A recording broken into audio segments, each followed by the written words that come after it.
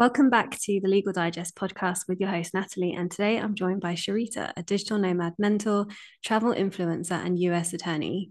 Today, we're going to be talking about how she became a digital nomad attorney and sharing tips on how to live the digital nomad lifestyle.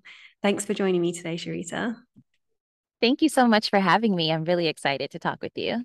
Yeah, I'm so excited. I actually found your Mhm. page on social media about 2 years ago, started following you, and it really inspired me and gave me the confidence knowing that it is possible to be a digital nomad lawyer. Even though, you're US attorney, I'm UK based, but I was just like, it Mhm. must be possible if you're doing it. So, can you tell Yes. us firstly about your journey into law and how you became a digital nomad attorney? Sure. So I'm an old head, an old attorney. I graduated law school in 2011, and I originally became a lawyer because I really wanted to be president of the United States. And I'm not joking. Like for all of my life, I wanted to be president. And so is either go to the military or be a lawyer. Like that was the path I knew. So Wow. anyway, yeah, it's crazy. But right before I went to law school, I actually worked in politics and realized that wasn't the path for me, but I still went ahead and went into law school with the aim of working in healthcare. So I became really passionate about like universal healthcare. If you guys don't know, if your audience is from the UK, you know, the kind of coverage that you have, we don't have those privileges in America.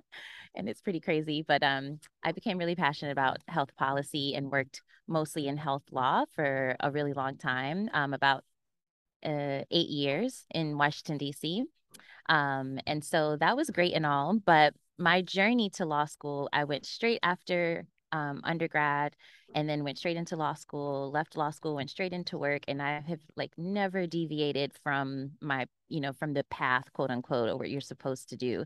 So at some point in my career, everything was going really well. And I was just like, I need a change. And I decided after a solo trip to Chile, well, I was visiting a friend who had actually quit her job and moved abroad. So I was visiting her, and after that trip, I was like, okay, I'm gonna do this. I need 1 year, and I'm gonna move abroad. So yeah, that's what started it. I made that decision in 2017, and I moved to Medellin, Colombia in 2018.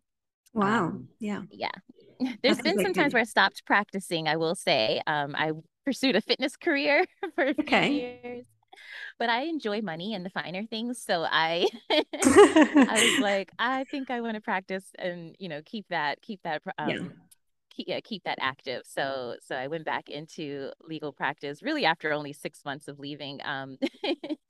Just because people kept coming, with needs and stuff, and I was like, yeah, let's get back to it. Yeah. So for people thinking of becoming a digital nomad attorney, how easy is it to secure work? And are there other things you need to consider, like PI insurance or specific requirements to be able to practice freelance and remotely? hmm So, I wouldn't say it's easy to be a digital nomad attorney, but the easiest way I think is to be a freelance attorney and work for yourself. If you secure your own clients, you're working for them under your business name. They can't typically dictate where you're working from unless you have to go to court for some reason, but I don't do that. And so if you are working either as a freelancer or as a consultant, it's much easier to set your own terms and work wherever you want. But beyond that, if freelance and getting your own clients isn't for you, then there are a lot of legal placement companies out there, especially since the pandemic, that are putting attorneys into large corporations and even filling gaps in law firms for either short terms or long term projects. And now there are a lot of companies that have legal departments, and the whole company is remote, and therefore those legal jobs are remote. So there's a lot of opportunities out there, but it is high competition. And yeah, it can be a struggle. And even when you find one as lawyers, they're still usually pretty restrictive about your location. So companies sometimes are open to you being in the Americas or maybe just the US or only the UK. So it's important to like really be careful as you choose your positions and the kind of work that you're doing. Yeah, and I've noticed that as well, that some remote jobs will say it's specific to, I don't know, Germany or just in the US. So it's not necessarily work from anywhere. But I do think that like Yeah. international companies as well, they do sometimes, they're not so hung up on the fact that you qualified in a different jurisdiction because you're working maybe on hmm global kind of deals and therefore like your skills are really useful Exactly. to them. So just Hmm. go Hmm. moving on then to kind of like traveling solo. So, do you find that as a woman there are challenges with living in different countries and traveling on your own? I absolutely think there's challenges for women traveling solo. And I kind of explained to my male friends that there's so many things that women have to think about before they move somewhere that a man never does.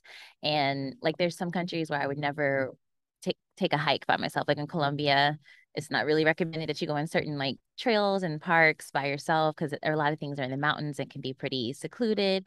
And it's just a lot of things that we have to consider for our safety. However, I still go pretty much anywhere. I do a lot of research before I head to a new country, and part of that research is how do they treat women? Are there laws specifically aimed for women, like in the Middle East? I do kind of avoid those countries, but I do, yeah, I do want to find out how conservative countries are because it is always going to impact women and especially women of color before everyone else. So um I think that it's something to be concerned about or be cautious about, but not something that should stop you from moving anywhere. Everyone has their own experiences. If you have common sense, you make some contacts on the ground in case you need help or anything, you'll be fine. Yeah. And sometimes when you go to these places, you'll find communities of other solo females traveling. And I think that's a really good way Yes. to connect as well. And they'll always give you tips on like what to Yes. avoid and what to do. But yeah, I suppose Exactly. immersing yourself in the culture as well. And then you really discover like what it is that isn't accepted, I've noticed. Hmm. Some just something that Yeah. I've experienced. That is such a good point. And something that I do in every city that I've lived in is I go on Facebook and join like the women digital nomads of whatever city. And it's almost always a group. And so you'll always find, like you said, other solo travelers, other expats. They might be professionals, they might be in their field or not working at all, but they'll be on very similar journey as you. And you can, lean on them, go out with them, and kind of get the real deal. And I think that's really important is to kind of just get advice from people on the ground so that you know places to avoid and things you can do and stuff like that. Yeah. So, as Mhm. well as an attorney, you're a digital nomad mentor, but you're also a travel content creator. So, you're super busy. So, how many how many countries have you lived in so far? I've lived in 6 countries. I'm a slow mad, as people say, because it's been four Wow. years, but I move really slowly. And I've lived in Mexico twice. I've lived in Colombia twice, Yeah. Wow. or maybe 3 times. But so I move really slowly. I've visited more countries, not in the 30s, probably like 20 something, close to 30. But yeah, I've lived in 6 countries so far. And I don't know if I'm gonna add to that list. I want Asia, I want like Bali or something in the next few years, but I think I'm like slowing down and kind of finding the places that I love, and I just keep going back. So that's kind of my nature is just to repeat the things that I love. Yeah. And how do you find Mhm. out like information about where to go? What's your go-to kind of Ooh. resource? Well, any nomad knows this website. It's called Nomad List. It is my favorite site. It's beautiful. It keeps getting updated. And literally before I go anywhere, before I'm about to move somewhere, I go to that website and it gives you, even just from the homepage without you even clicking anything, it gives you snapshots of like cost of living, safety level, I think like Wi-Fi speeds and some other quick data. And then when you go into the detail view, it just tells you everything you need to know. And it's just a really good way to like compare. Um, yeah, compare like what a different city is like, what the climate is like. I think that's really important.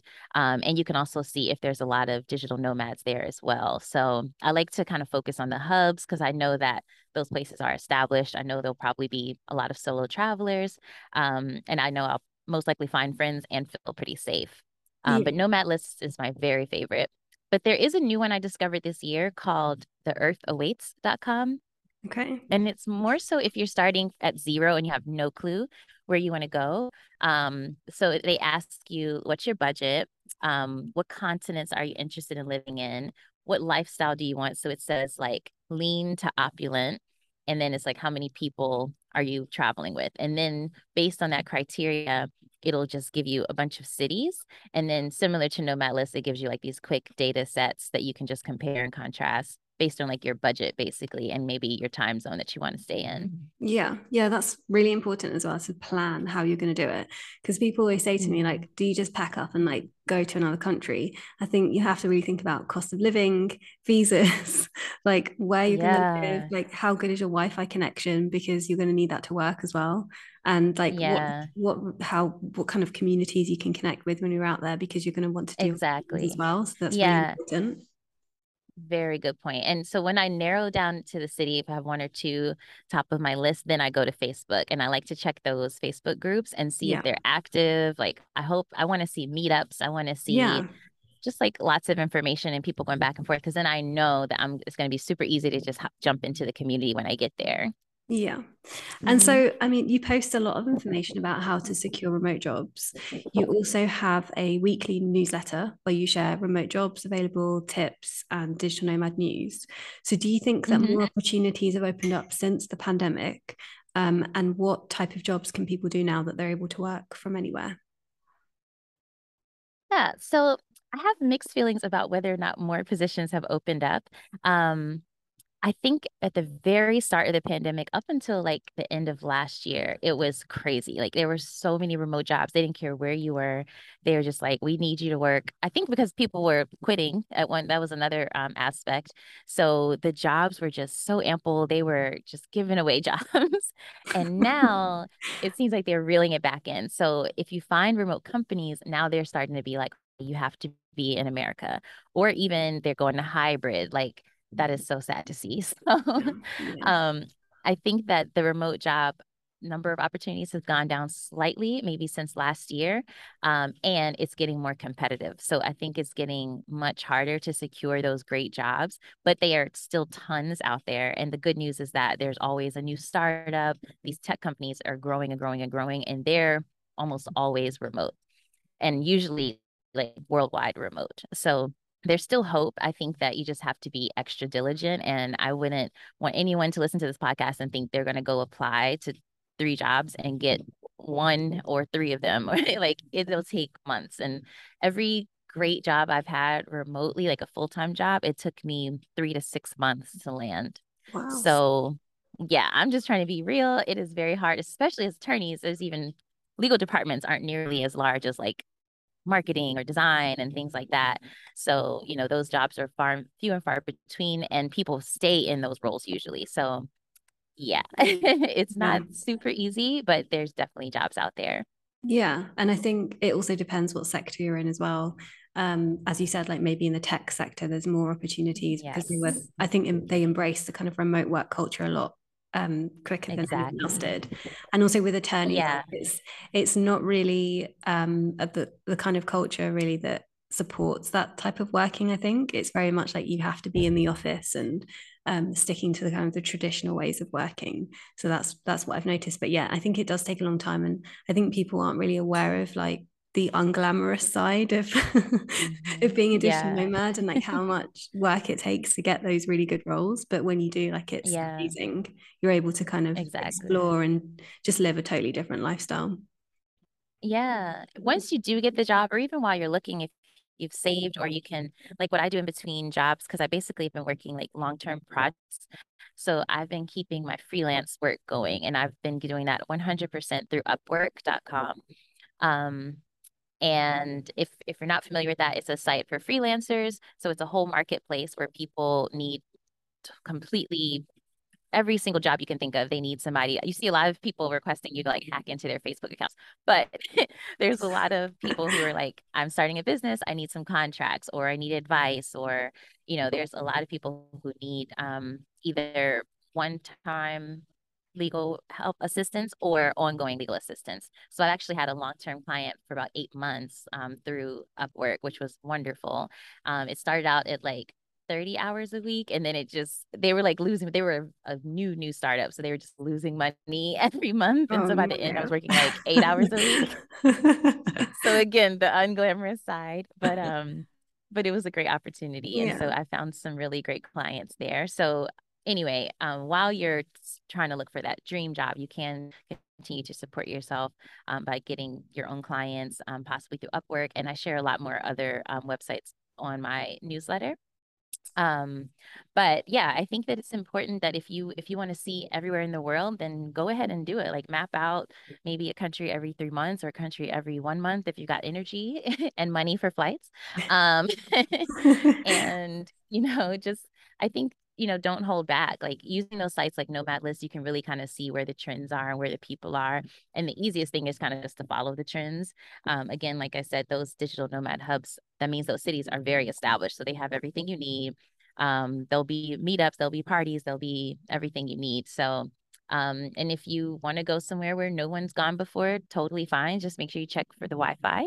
Um, and Really important. yeah, exactly. Yeah. The biggest limitation for me has been time zone, though, I will say.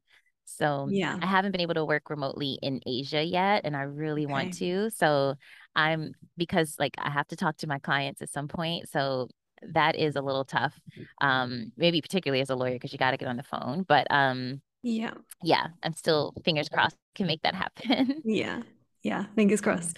Well, that Yeah. brings us to the end of the episode. Thank you so much for joining me today, Sharita. And Thank don't you. forget, don't forget to leave a rating and a review if you enjoyed this episode. If you'd like to hear more from Sharita, we'll put her details in this episode's description. And if you have any questions about today's discussion, feel free to reach out to us on social media or via email.